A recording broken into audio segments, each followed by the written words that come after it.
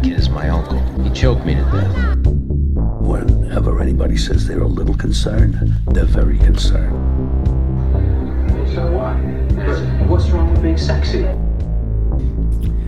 Hello, and welcome to 20 and 21. If you wonder why I'm a little quiet, it's because we're riding the storm out, just like old REO. Riding the storm out. Riders on the storm. Into this house we're thrown. I love that song. That's still a good one. It's storming out, so if you hear this, it means we made it through the storm. If there's an outage, I just came you'll back never hear it. From the storm. Sorry, there's so many storm songs. There's so many storm songs. Let's see, what else we got there? We got Riders on the Storm. We got Riding the Storm Out. We got Twisting the Night Away. That counts, right? That's something. We got, I think that works. The Storm Chaser song that Van Halen wrote for the movie Twister. Oh boy, that was a piece of sh. Well, Shark's not here, so we can talk bad about Twister this week. See, that's his favorite Philip Seymour Hoffman performance. Yeah, I think the only movie he thinks higher of is the Evolution movie. It's like Evolution and Twister are the pinnacle of Western cinema. Does he know they're remaking Twister? Is he prepared for this? I did not know this. This is true. Yeah, let me check the Googles. I'm almost sure they're remaking Twister. No. Twister sequel says summer 24 release from Variety. Now I don't want to be this guy, but didn't I get the bills confused? One of them died. Was it the Twister bill or was it Independence Day bill? Yes, it's the Twister bill. It's Twister bill. Oh no. Yeah, from what I remember, the hospital actually screwed something up that they shouldn't, and his family has been in a lawsuit with him ever since. I loved him on The Big Love there. It's funny. If you look back, that dude... Okay, so think about it, he was Chet in Weird Science. That's the first role I remember him in. Then he was in either Alien... He's in Aliens. Yeah, he's in the second one. Great performance. And then, absolutely. Then he's in Twister. Then, classic. I mean, despite what it is, it's we classic. make fun it's of fun. Shark, it's classic. Yeah, it's fun. It's fun. It's a blockbuster. It was one of the one of the first blockbuster movies. I'll tell you what. He was in a movie that I really love that nobody gives love to, and I wish that wasn't true. It was a movie came out like my junior or senior year called Indian Summer. Yeah, absolutely. Do you remember that about those guys going back to their summer camp? Alan Arkin, Kevin Pollak. Alan Arkin. Yeah. And he was fantastic in this movie too. Yeah, that's horrible. I thought I had it for just a second. I had it. had it lost. But no, I think I hear people praise that movie on occasion. I think it's it's like no one paid attention to it for some reason. I mean, it's a total boomer movie. They're boomers. Well, you know what? Going back to there were so many movies came out in the 90s like that. I think Diane Lane's in it. I think. Oh, I love me some Diane Lane. Yeah, hell yeah. But so many movies came out in the 90s like that just went. Like, there was a movie I remember called Box of Moonlight, and it had one of my favorites ever, Sammy Rockwell, and it was an indie. I remember that title, but I don't know if I saw it. He was just like a crazy dude living, I don't know, it was a silly, fun little movie, but you can't find that movie. That movie's long gone. There's a movie called Niagara with one of my favorites, Robin Tunney. That movie's gone. Like, there's so many 90s movies that went under the radar to such an extent that they just disappeared. You can't find them anymore. You might be able to find a bootleg of them. Well, one of my wife's favorite movies, I'm staring at it right now because I had to go on a worldwide search to find it, is 200 Cigarettes. Oh, yeah, absolutely. Classic, great and listen to this cast for this movie, Indian Summer. Came out in 93. All right, Alan Arkin, Diane Lane. Beautiful. Bill Paxton, Sam Raimi had a small part in it. Okay.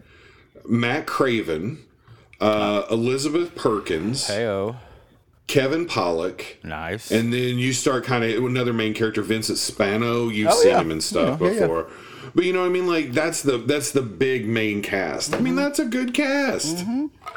So, yeah, but no, 200 Cigarettes is a great movie. Yeah, Who did that? Who did that movie, by the way? You know, I couldn't tell you. I think it's not just going to sound, I was going to say a foreign person. I don't think it's an American director for some reason. I think it's a woman.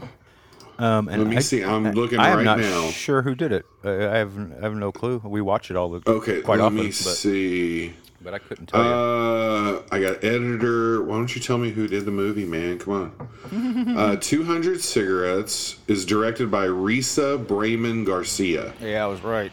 By all counts, Yeah. I believe.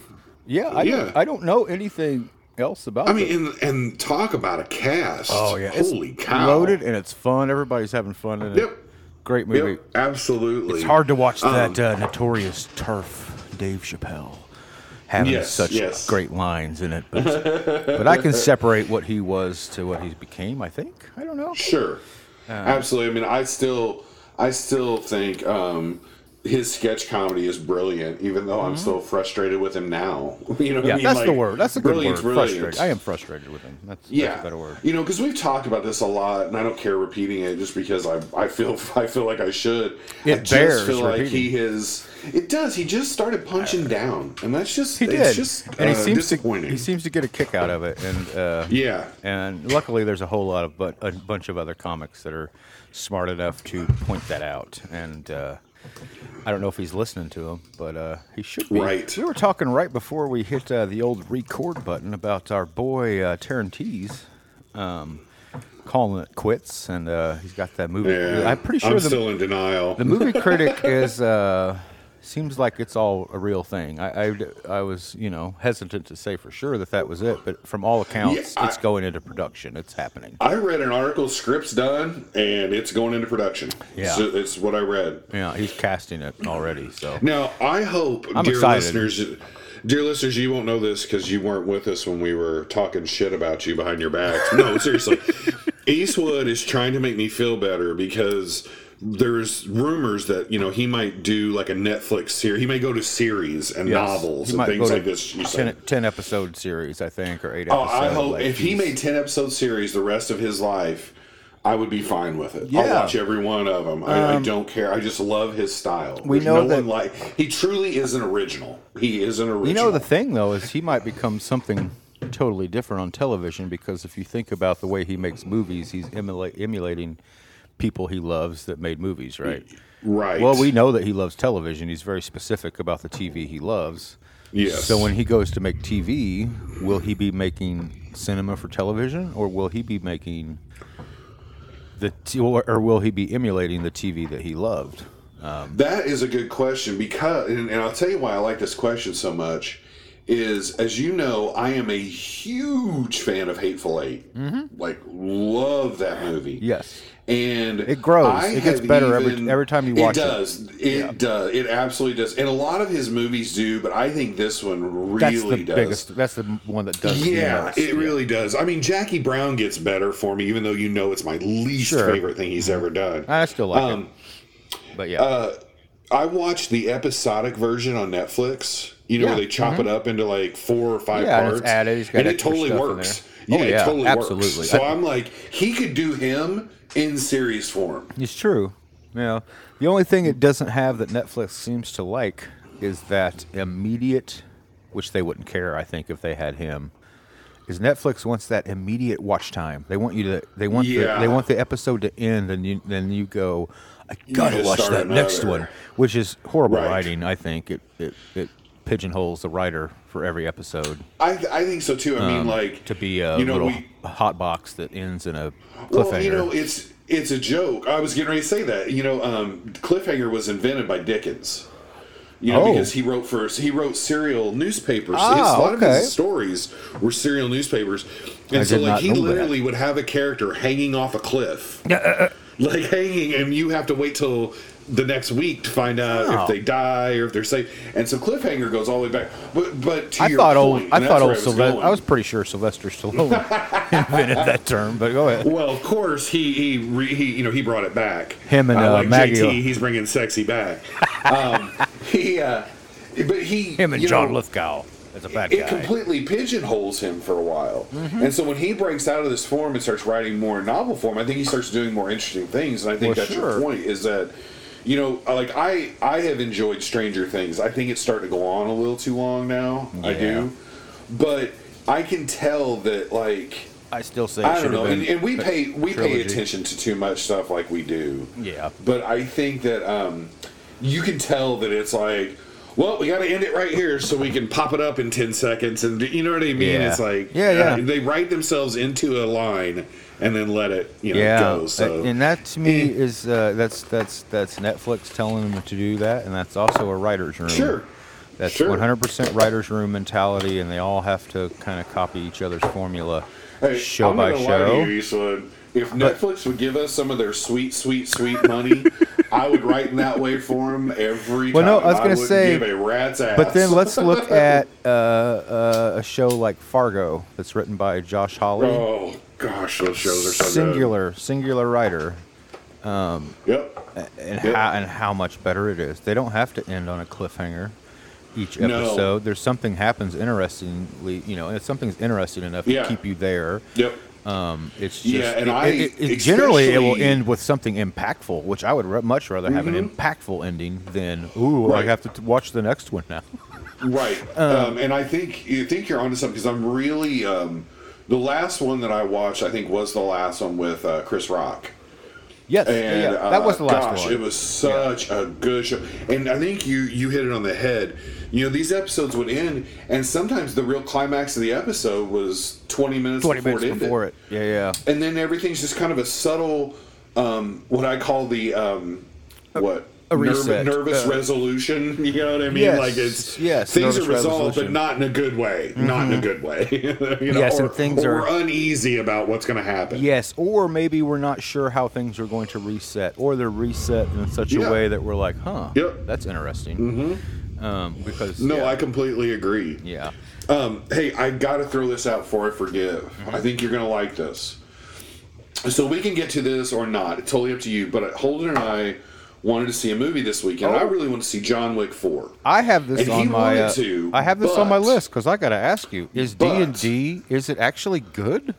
Okay, so let me do this first, and I'll come back to D&D. Right. No, because that's what I didn't know if you want to talk about D&D. I did, yeah. So we're sitting there, and the previews come on.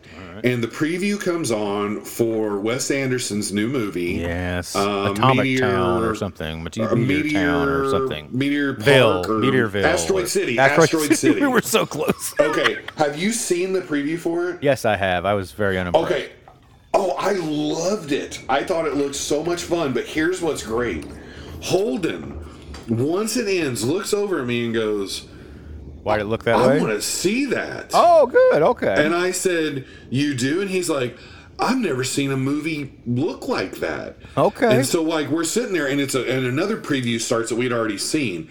And I was like, well, this is Wes Anderson, and I'm a big fan. And I start telling him that he loves making these all this stuff. Mm-hmm. And he was like, can I watch any of them? And I said, well, absolutely. I said, I think the first one I would show you would be Moonlight Kingdom. Ooh, or Moonrise Kingdom. There's a dog death in that one, though, isn't there? Yes. Yeah. And I could, get past that if I need a fast forward or whatever. But I'm not sure about Rushmore or Royal Tenenbaums. Yeah, not so that the material's not good, but I don't know that it would appeal to him. No, I don't think so. But my point is, I thought it was great that an 11-year-old kid who had some pretty decent taste and stuff saw this and went, I've never seen anything like this before. And instead of saying, I don't want to see it, he went the other way. Yeah. I've never seen anything like this, and I want to see it. That is a good reaction, because as I watched, and I'll be honest with you, I didn't watch the trailer. I've seen pieces of it on YouTube. Okay, I've seen it twice now, once in the theater. It might have made a difference if I was forced to watch it in a theater, but I haven't. I've just seen it on my phone. So therefore, I immediately was like, oh yeah, okay. He's overexposing his color palette now to. Yeah. And my first thought was like, some cinema nerds are gonna love this. Some cinema nerds are gonna hate this. Right. And I was going through my head like, what's the benefit of him shooting it that way? The look of it, is it solely so when people see it, they say, "Oh, that's clearly a Wes Anderson movie," even though this one is not. The palette's way toned down. The brightness of it is not what he usually does. So I was very curious. Of course, I was looking in. Well, Like, see, what did he shoot this on? I was immediately like, how did he right. shoot this? What film did you use? I'm trying to give the benefit of the doubt that he's doing it for the very reason of where it's shot at. Mm-hmm. To give it Washed this kind out. of, Yeah. Yeah, because I will be honest with you, when I first went to the deserts in Arizona, and I went to the Painted Desert, me and Koppel and another guy went together because I had wanted to see it since I was a child. We were close, so we drove to it. Now that's where all the meth heads go out there with paint, right? And they paint. I don't think desert. so. They spray paint everything, tag it with their meth names. Toothless Ted, And they huff, and they huff. Gummy Brenda. Yeah. Gummy Brenda. So yeah, it was everything I wanted it to be. But I'm going to tell you, after about 20 minutes, it's so much that you kind of your senses just can't. You Can't take it. You lose. Yeah, the impact is gone. It's gone. It's so yeah. overwhelming, and it's gone. And I wonder if that's part of it because they're trapped in this place. They can't leave. They all come there for a vacation. Yeah. Randomly, and then they want to get the hell out of there, and for reasons that happen, they can't. They can't. Oh, very okay. That could very well be. So I will watch it. Like, I'm not. Yeah, this cast looks fantastic. Clooney's even got some like weird little part in it. Tom Hanks has joined the tribe, and it looks like Hanks is going to play a kind of dark character, which I like. Is he talking like this? Was he saying, no, boy, he's not the same this Owen time. Wilson, come over here. We the same. Look at that nose, boy. You and I's dreamers. Boy. No, this one he's like a really aloof, distant person. It's like Jason Schwartzman or whatever his name is the main character, I think. Nice. Okay. His wife has died. This is all in the trailer. His wife has died, and he's bringing his girls to this place, and I think they're supposed to hook up with Hanks there. And Hanks is, that's his daughter that died. So at one point, he's just basically like, family is a real monotone. Family's everything to me. You are not my family, but these girls are. So there's this, I don't know, it looks, kind of dark. So, but the quirky fun is still there, so I'm excited. All right. Now, now to D&D. Okay, so first things I want to tell you. I keep seeing things like it's actually good. Okay, it's a so weird I want to thing tell to you say. something here. Okay. Dungeons and Dragons Rotten Tomatoes. Now, we both know that we don't see that Honor as the among be-all, thieves. end-all. Okay. But, it's a good thing to look at for movie geeks like us. You somewhat of kind an of start indicator. somewhere. A little bit. All right, it has 251 professional reviews, and it's still at 91%. Wow, that's a lot of tomatoes. Okay. That's my new catchphrase. I don't want to give away Hey, anything. let me tell you something. That's a lot of tomatoes. That's a lot of tomatoes. That sounds like something Tony Soprano should say. It's a lot of tomatoes. That's a lot of tomatoes over here. In the story. Tone is selling tomatoes like crazy over here. You ought to see the racket they got going. They're coming straight from Italy, Tone. They're shipping them overnight somehow on ice. You gotta get Furio in on this. That's Furio. He's got to know where they're coming from. We could sell them out of the back of the bean, Tone. You got a lot of that. Silvio could take him over to the. God damn it! I can't think of the guys that owns the restaurant.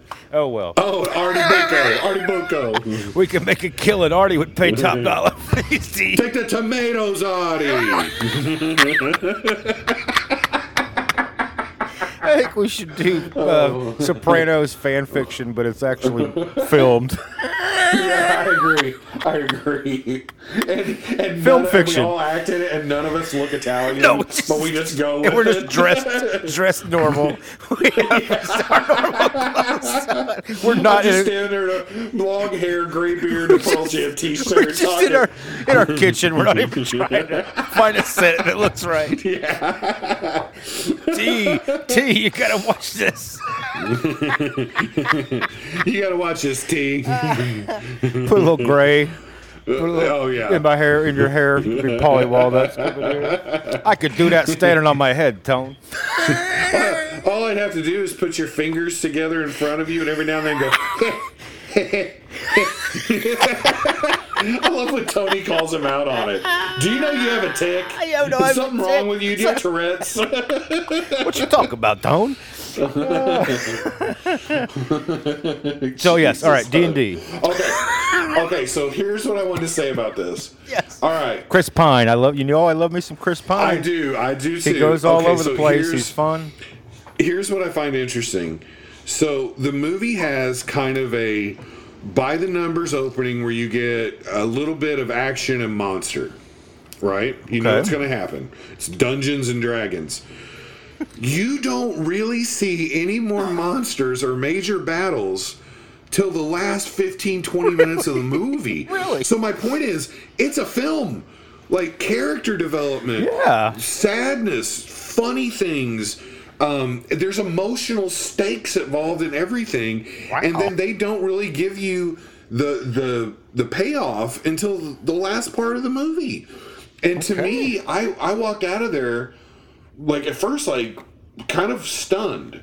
And I asked Holden, I said, what did you think? And he's like, well, I wish there would have been more monsters. He's like, but when they did finally bring them, it was really great. And I said, so did you not like it? He's like, no, I loved it. There was some really sad parts. Okay. So, I mean, like, there's the kid review. This was a real movie. They actually wanted this. And so then I told Holden, the rumor is they want to make a series of these. Okay. And his first response is, yeah, if they do that, they need to have a different cast every time. And I was like, why do you say that? And he's like, well, because, like, now everybody's story's full. Like, for instance, there's one character that has magic. He's not very good, but by the end, he's very good. So Holden's like, we know that. He's good. Let's find new characters that have to find themselves. I thought that was an interesting take. That's very interesting. He doesn't want to just see him let loose, because the fun thing about he's OP. We know it now. Let's move on. And I was like, okay. Generally, the fun thing about the sequel is we don't have to set this up anymore. Correct. You can just get it. You can just get into it, and you don't have to. Now, here's the thing. There is one spoiler I want so damn bad to tell you, and it's not even part of the major plot. But they have one of the most brilliant Easter eggs in the movie I've ever seen. Vin Diesel. Like, I caught it as out of the corner of my eye, and I leaned over and told Holden, and he's like, oh, that's really cool, I didn't see it. But they wanted you to see it, so they bring it back, and you get to see it full face for about 5 seconds. Whoa. And then they move on, and I was like, oh, that was genius. That was so genius. Okay. So, I'm telling you, I thought it was a very, very good movie. And to be honest, I can't wait for it to come out, like, on HBO Max for $13 a month. Yeah. Because HBO Max is, HBO Max. Hey, oh my gosh. By the way, but I want to see it again where I can just settle in and say, okay, I know everything. Now I can just sit back and enjoy the movie. Mm-hmm. So anyway, that's good. I think I kept hearing that. I didn't want to see too much about it, but I kept and I think you're going to be pleasantly surprised how much of a real film it is, and not just a Michael Bay production. Okay. Well, hey now. Michael, have you watched Ambulance, by the way? Michael Bay's latest. Have I watched what? Ambulance, Michael Bay's latest. No. Should I? You should watch it just to see it. How many ambulances blow up in the first 3 minutes? Not that many, but eventually. I love the joke, I think Family Guy has done it, where they talk about a Michael Bay version of what they're doing, and everything explodes for no reason at any given time. Like, a mailbox explodes, a tomato explodes. What they should have really done for Michael Bay is just have about 20 different shots of what a setup that just needed maybe 2, and use all of them. Right. And the camera's always moving. Wait a minute. Yes. No, wait a minute. Is this the one with Gyllenhaal and they're committing a robbery? Yep. Oh, okay. I kind of wanted to see that. It's very entertaining, highly entertaining. Okay.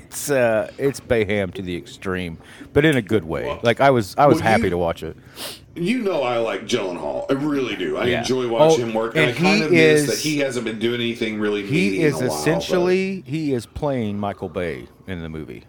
Not like he really is. Like there's no doubt about it. He's really also very entertaining in it. You said something a moment ago. Oh, first of all, before I get to that, I guess we should address the shark not being in the room. Shark is he's gone. He's back to he's yacht racing. Yes. I guess it's that season. It seems like there's a lot of turmoil, bad weather going on, but he told us there is that the yacht racing season only comes around one time a year. Yeah. And did you see that picture he sent? I didn't know if you got it. I don't think I did. Maybe. Okay, so it was supposed to go to boats, but it's a picture of him. He looks just like Leo on his yacht in Wolf of Wall Street with the white pants and the white shirt. Yep, he's throwing money. Yeah, and there's he was throwing money, and there's like half-naked women all over the boat. Yes. Yep. And I'm like, dude, we're back here trying to put together art and hold down the fortress, and you're out here living your best Shark of Wall Street life. It's very weird that he pretends to have this other down home normalcy with us. And then as soon as he leaves, now I also thought maybe that's like a paid vacation type of thing where you get to feel like Leo, you mean like rock camp. Like if you like rock camp. Like if you look closely at those money, maybe it had Leo's face on it. Face on it. Marty's face is on it. Yeah, Marty. Oh man. So yeah, Shark. He's down there. He said he had to do the world's longest zip line over a yacht race. Yes. I'm not sure. It sounded like it was in stages. It starts with a yacht race. Yes. Then you get to a place and you do the super long zip line, and then the last part is I think but it wasn't like a normal zip line, though. It was something about 3 women are on the zip line, and they're holding you in coconut oil or something. Yes, and then the final stage is a mango eating contest, but it's women half naked and you're coaching them or something. Yeah, I don't know. Something like that. I don't. Yeah, it didn't sound like a vacation I've ever heard of. When I look at it didn't even sound like something I'd be interested in. Other than I do like being out on a boat on the ocean, but yachts are a little above my pay grade. A little bit. I don't even know how to act on those things.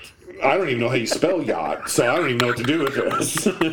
Other than there's yacht rock, and I'm assuming that's what he's listening to while he's out there. Maybe that's it. Maybe he had so many gigs on those yachts playing that yacht rock, he got addicted to the lifestyle. Wait a minute. You know what this could be? You know how there's those rock cruises where you go and it's Poison and Tesla and Badland, they're all playing. Is Shark part of a rock cruise that he's playing on right now? I bet he is. I bet there's some kind of Uncle Tupelo tribute or a rock cruise. Yeah, absolutely. I bet that's what it's no. I tell you what it is. I bet it's a bluegrass on the oceans. Country chicken picking. Yeah.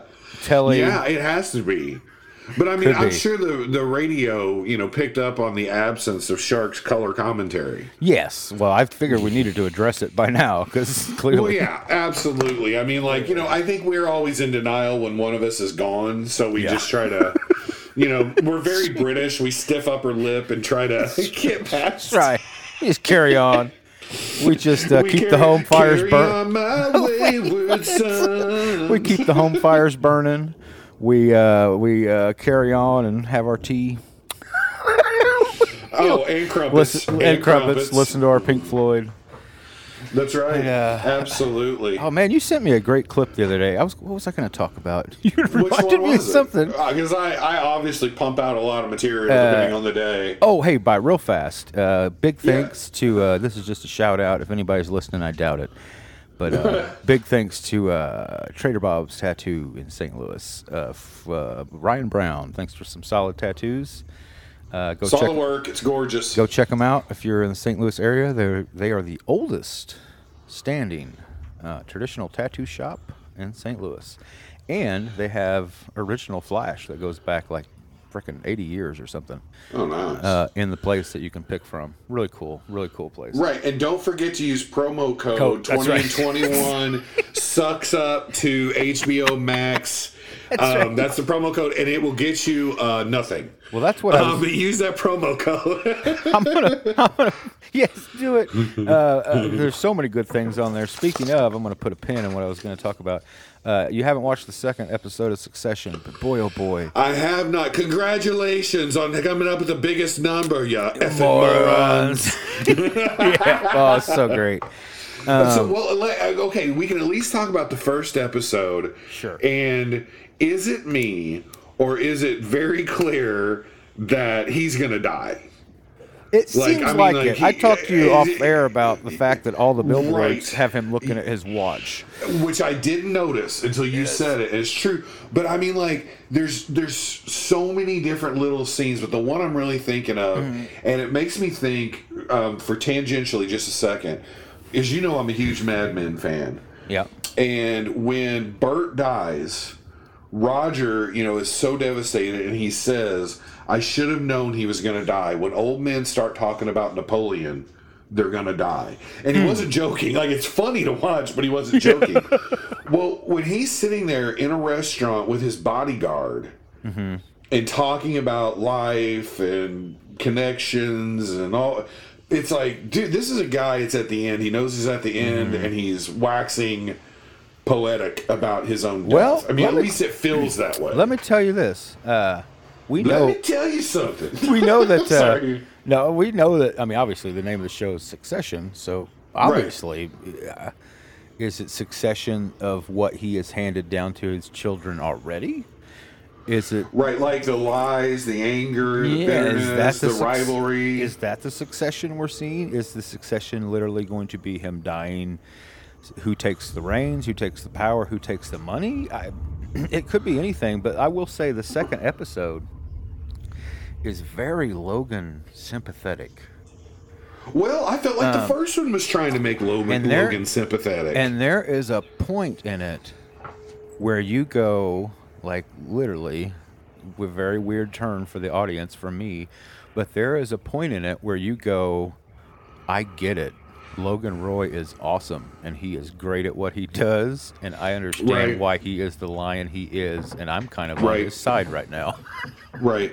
Like, there's you'll know it when it happens. Like, it's such a scene-chewing, Emmy-winning scene that he performs in the second episode that you'll be like, oh, maybe Logan Roy's not going to die. Maybe he is just getting fired up.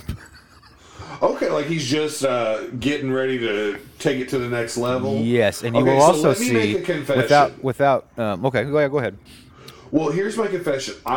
So Sunday night, I got a new turntable. I upgraded. Yes. Well beyond my means. You sent me a video. You sent me a video of Corinne at the liquor store being played on, and it was boy, it sounded great, even over the phone.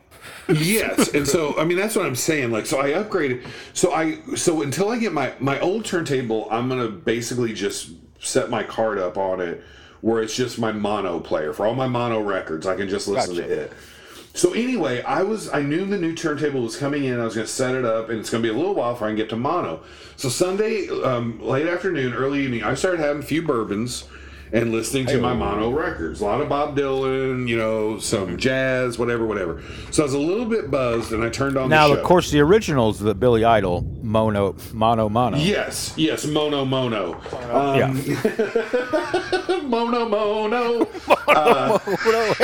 Hey, this is a real quick, I'm sorry. Please keep in mind where you were going with this story. Yeah. Did everywhere in America, when they heard the song Mono Mono, did they insert their lines, get laid, get effed?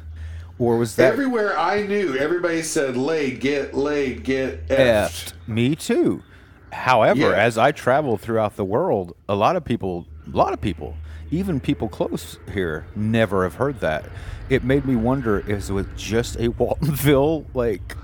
Mount Vernon thing? I remember being at the Loiterers Club and it going off. Well, I've heard... Back then. Okay, so maybe it was just that localized? I've literally talked to people all my life, and I've brought this up whenever the song come on, and people will just be like, no, I've never heard that. And I thought, wow, that's just a local little chunk of small Southern Illinois thing. Yeah. So for the rest of the world, when you're listening to Moni Moni, it goes, here she come now singing Moni Moni. Everybody at the dance would say, get laid, get effed. Except they didn't say F. They said the word. yeah, absolutely. This is So there totally you go. true. Try it out next time it comes on. All right, now please. I hope you don't forget where we're going with Mono. I started watching. I watched about the first 10 or 15 minutes. Okay. And this is just because I had cocktails. Sure. I was tired. I dozed off. Okay, so I remember the first 10 minutes or so.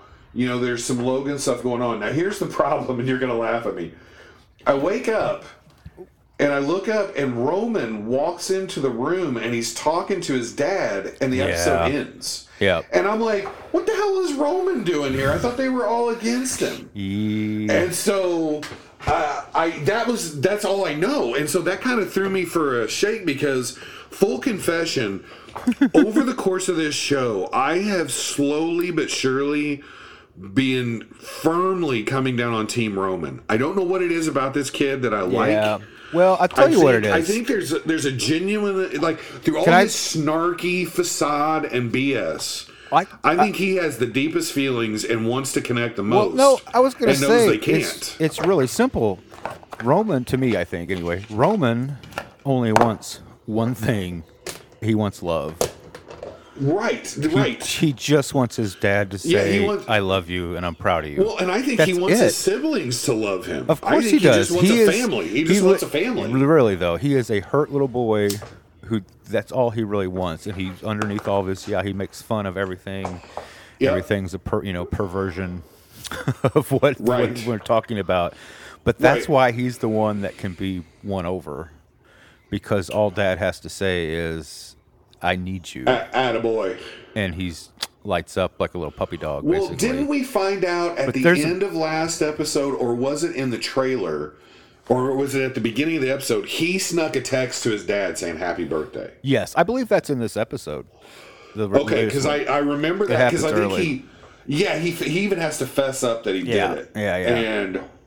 And again, I thought, no, that makes sense, but then I'm like, but like I said, at the end, I'm like, what? Like, you imagine this, you wake up, you're kind of hungover a little, you got that little quick buzz thing, and you're like, what the hell is Roman doing here? And the episode just ends. There's a great, Connor, what does he say? Something Romulus. Romulus, and I was like, yeah. Oh boy.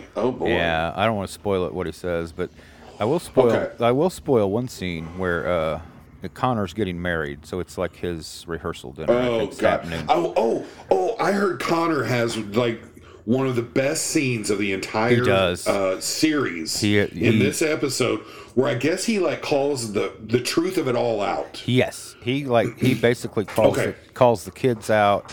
Basically, I don't want to tell what happens before it because it's I've heard people talking about it's very surprising what happens right before it, but then he calls the truth out. And he says this line, which is something like, all of you, look at everything you're doing just to screw him over. All you want, you're just hurt little children who have to have love and attention, and you can't get it. And he says, I am moss. I grow on a rock. I live off insects that have died inside me. He's like, I don't need any of this. Because he's never been given love, and he accepted it a long time ago. Exactly, and he accepted it a long time ago. And like this whole second episode is basically therapy. Like, it is the writers being like, let's put therapy into this episode. And to everyone, or just a few key players? No, like, I'm not saying they talk about it, but it literally is that, like, there's a moment when they get what they want. And they are faced with, can we accept this and now move on? Or should we just hold this hate in our heart, and for no good reason, and they decide to hold the hate in their heart? And Connor basically says to them, like, you just chose the other thing, being a child. I don't need any of that. I'm going to go home to my fake fiance that, whatever, it's not real. Yeah. But you know what? It's something, and I have it, and I don't need anything. What? I don't know how close things are because maybe I woke up a little earlier, but I do remember him basically saying, I have a fiance that doesn't love me and I don't care. Yeah, more or less. And he goes and crawls in bed with her, and I'm thinking, did they even get married? Like, it looked like a wedding dress thing. So, I mean, I caught that. It's a rehearsal dinner. Oh, it's got to be. It's got to be fucked up. Oh, it's just a rehearsal dinner. Yeah, okay. yeah. Which, by the way, can I say something as a complete literary geek that I think you will appreciate? Mm-hmm. There is nothing more powerful in the history of modern Western literature than something that makes a bunch of family get together and have a scene. I can name novels, short stories. Sure. I can go on a rant about.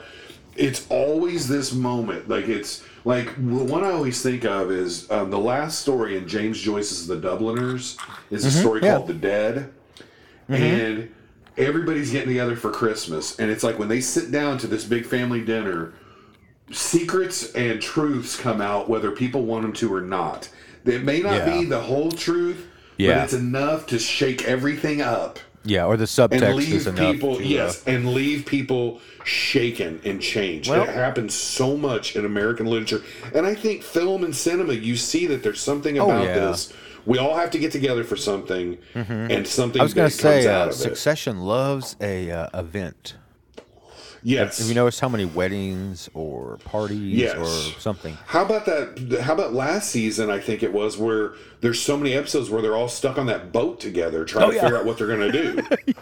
They're on Shark's yacht and they're trying to figure out what they're going to do here. Oh, throwing money around, having lobsters, saying like, go back to your ugly wife. Let me ask you a question.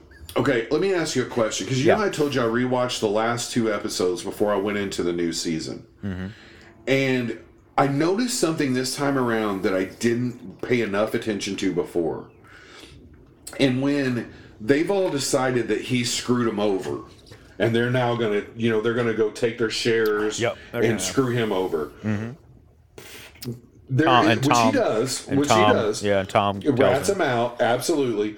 But there's stuff he says before he unleashes the plan. They haven't completely let him know what they will do. He knows what they're going to do, but it's like, are they going to do it or are they not going to do it? And he says all kinds of stuff like, I am protecting you. I do have your interest. Do you trust me? Do you believe me?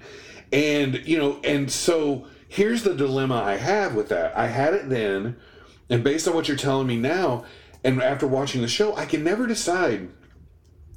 When any of these characters say they're going to take care of something and take care of each other, they almost never do. It's a ruse. It's a lie. It's a scam.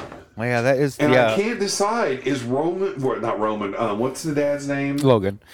Was Logan BSing them in that room? Or was he being honest about that deal? He was going to protect them. He was going to take care of them. They just needed to trust him. Oh, I think he. I think he he's ripping being, their throats out. I think he was being honest in that moment. I think it's one of the few. So then, honest is moments he honest when he is saying things? Do you think it's honest? What's going on in this episode? Like if he offers them love, is he really offering them love, or is it bullshit? Well, he needs them to calm down on a deal. Is the main thing, but he's still giving them what they asked for. But is it genuine? That's what I can't get past. That's the whole crux of the thing, I suppose. Is it real or not? But you could accept it as real and move on if that was the thing that you were looking for. I don't know if the genuineness of it, does it really matter in the long run? I mean, see, to a person he is like who me, it does. Okay, but I guess but he is who he is, though. Like there's no changing him. That's another thing that like therapy would teach you. Like you're not going to change him. The only thing you can change is how you deal with him. Yep. And how you deal with it. So that's it. So yeah, I'm interested. You need to watch it. I will just say this: this episode. I will definitely watch it tomorrow because I have Holden tonight after school, so I won't get to. But I'm watching it tomorrow for sure. I was surprised so early. They make it really clear that the kids are helpless without him. They do not know what they're doing. Shiv is coming unraveled, did you feel unraveled. like we saw that in that open? So I know I'm behind. So episode 1, they're sitting in a room, and Romulus is all for this plan they have. And it seems like, from my completely ignorant business standpoint, it sounds like a good plan. It's new. It's going in the direction New Tech is. It's a complete breakaway from their father. And immediately Shiv and the brother Connor, that's got so many problems. shoot, I forgot his name too. But yeah, That's going to drive me crazy talking of his name. Jesse Armstrong. I can't. Yes. They immediately are like, no, let's do this. Kendall. They immediately want to go back into this old path that really just screws over their dad. And Kendall's looking through the playing, and he says, inside baseball about politics. How confusing. Yeah. Yeah. And it's clear to me that they're not even thinking straight, and then they end up paying more than they probably should for an outdated media source. Yep. And Shiv is taking calls. And it's not even in their wheelhouse because it's a liberal news organization. Yeah. And so, I mean, I just sat here and I'm like, this is not good business. No. And, I mean, I hate to go Godfather on these people, but if Michael Corleone and his crew have taught us anything, you've got to separate what is personal from what is business. That's right. Right? I mean, seriously, because if you let personal feelings come into it, you make bad decisions. If you keep it about business, you can make good decisions. And they don't. Well, that's the thing too. Is like you brought up what succession could mean metaphorically, allegorically, symbolically. And I think one thing that's become clear to me about this show is the line of succession for this show is that, for better or for worse, intentional or unintentional, these are all children in states of arrested development. Oh, yeah. They may be 30, but they have the emotional maturity of a 15-year-old that has never gotten over a traumatic event. And I can totally see how they don't know how to truly do things without Logan leading them, because that's all they've known is Logan leading them. Yeah. They've never had to step out on their own, make a decision, and live with the consequences of it. I mean, even I know Logan did it protect his business, but when he gets Kendall out of that horrible accident, there's no paying for it. And I know he's tortured himself and whatever. Who's the real victim here? I waited 45 minutes for a martini. Yeah, exactly. That's not your fault. There's no way that's your fault. I mean, you even tried. I wouldn't have tried to save him. I wouldn't have tried at all. I would have just left. He sounds like a hero to me. Yeah, I know. And I'm telling you, I also got the biggest crack up about rewatching when Romulus Pandora's sends box. the penis picture to his dad. Oh my God! Instead of the woman. What? Are you some kind of sicko? Yeah. What's the matter with you? You're some kind of sicko. What's the matter with you? I think it's in the same episode. Somebody's trying to, get him to talk about it. And he was like, you don't want to open up Pandora's box. There's just more dicks in there. Yeah, exactly. And as you know, I have said this for years that I am the biggest Brian Cox fan there is. Oh, he's great. Like rewatching Deadwood, I forgot that he was go ahead. Yeah, yes. Well, no, I mean, like, he was in that. He plays Agamemnon in Troy, and he's, like, perfect as Agamemnon. Yes. Like, that is exactly how I read Agamemnon all these years, as this petulant he's a smart bully. Dude. He's a very smart dude. And then, like, he kills me just doing his McDonald's commercials. Yes, that's right. He came to play. He comes to play. Just watching him, I don't care if he was in the biggest piece of dog crap movie. He's going to bring his A+ game to it. And it would look absurd because the movie would be so bad, and he would look like he's over the top and out of control. But he's not going to phone anything in. The dude just doesn't know how. So to watch him in all these scenes, it's fascinating. But every time I watch, all I do is think, like, I could not live in this world because I can't trust anyone. No. Like, I don't know who's lying to me. And 6 people are all in this room. 6 people are all telling me something. And there's potential all 6 of them are lying to me. Yes. And everybody's screwing me and me alone over. And half the time you can tell they're not even sure what they're talking about. And No, like, there's so- and the guy that There's so much empty dialogue they fill things with, Yes. and I think and the guy that people Roman don't is get talking that. to, the guy that Roman's talking to on the phone, that he's like, Yes. "Well, I just paid you $200 million to say I guess so," or whatever. Right. Yeah, when he's ragging on that dude, wow, the things you learned at Harvard are so staggeringly impressive. Yeah, it's just what the Yeah, we heck, could do man? another $500 million. And I like that Yeah. Roman's the only one of them that was like, "You realize how much $500 million is, right?" Yes. Like, I don't think you Like- do. It's like they're so No. empty. They're so empty. What's sad about it is they're so empty. It's just a number game to them. They don't. It doesn't. It's not real. Yeah, so I mean, like, think about you and I. Every month, you and I sit down and pay bills. And every month, we probably, come on, we know this is true. Every month, we have that moment where you're like, Jesus Christ, where did all the money go? Like, Yeah. you're not gonna die, but man, everything's Yeah. expensive. Man, you're like, this is brutal. These people have no idea. When they say 10 billion, to them, that's 10 cents in their pocket. Mm-hmm. It's just It's not even that. It's not. Yeah, There's nothing real it's just to a it about them. conceptual It's thing, yes. someone else's, money. Really. Right. I like when Connor says he's talking about, "I need another 100 million to stay in the conversation," Yes. and he's like, "Would you still be rich?" And he's like, "Oh yeah. I mean, just not as rich." Right. And here's the thing: I can't decide if I'm starting to think he does not have much money at all.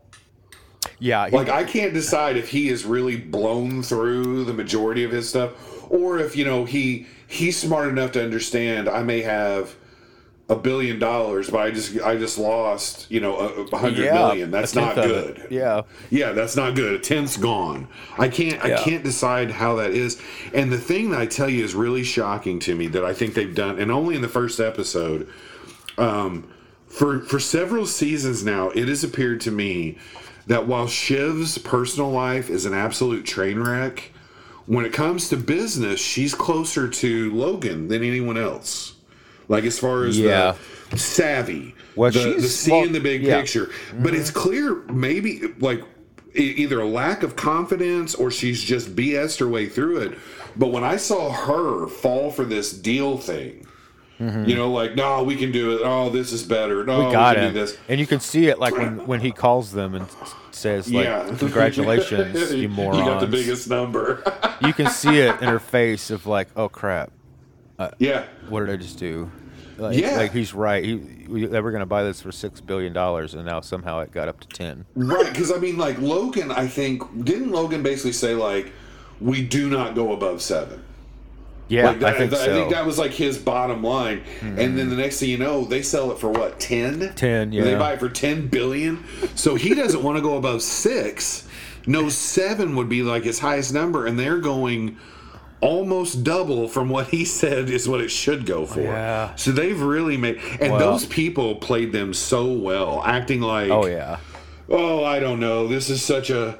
I don't like talking about money. Yeah. And it makes me think of... so ugly, but let's talk about What movie 10. is it where there's a character says you don't like talking about money because you've always had... Oh, I know what it is. It's a scene in Aviator when DiCaprio goes and meets Hepburn's family that's super rich. Ah, yes. Yep. And they're like, Yeah. they're saying stuff like, we're back to Marty, by the way, but they're, talking about money so distasteful and whatever. I don't want to do it. Yeah, you don't want to do it because you've always had it. There's nothing else for you to talk about because you don't understand life without it. Yeah. You've never made anything. Yeah. So, and by the way, on that front, I remember reading a story when I was in grad school. It was in an article we were reading, and I can't remember the guy's name, but this guy, to me, is like a Logan character. He starts with nothing, and he built this huge empire. Mm-hmm.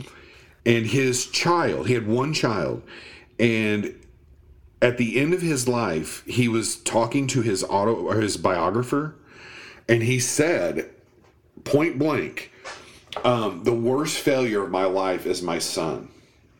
Ooh. Out of love, I tried to give him everything, and what I raised was a soulless, spoiled, lazy, incompetent whatever who is probably going to not only destroy my fortune, but my name.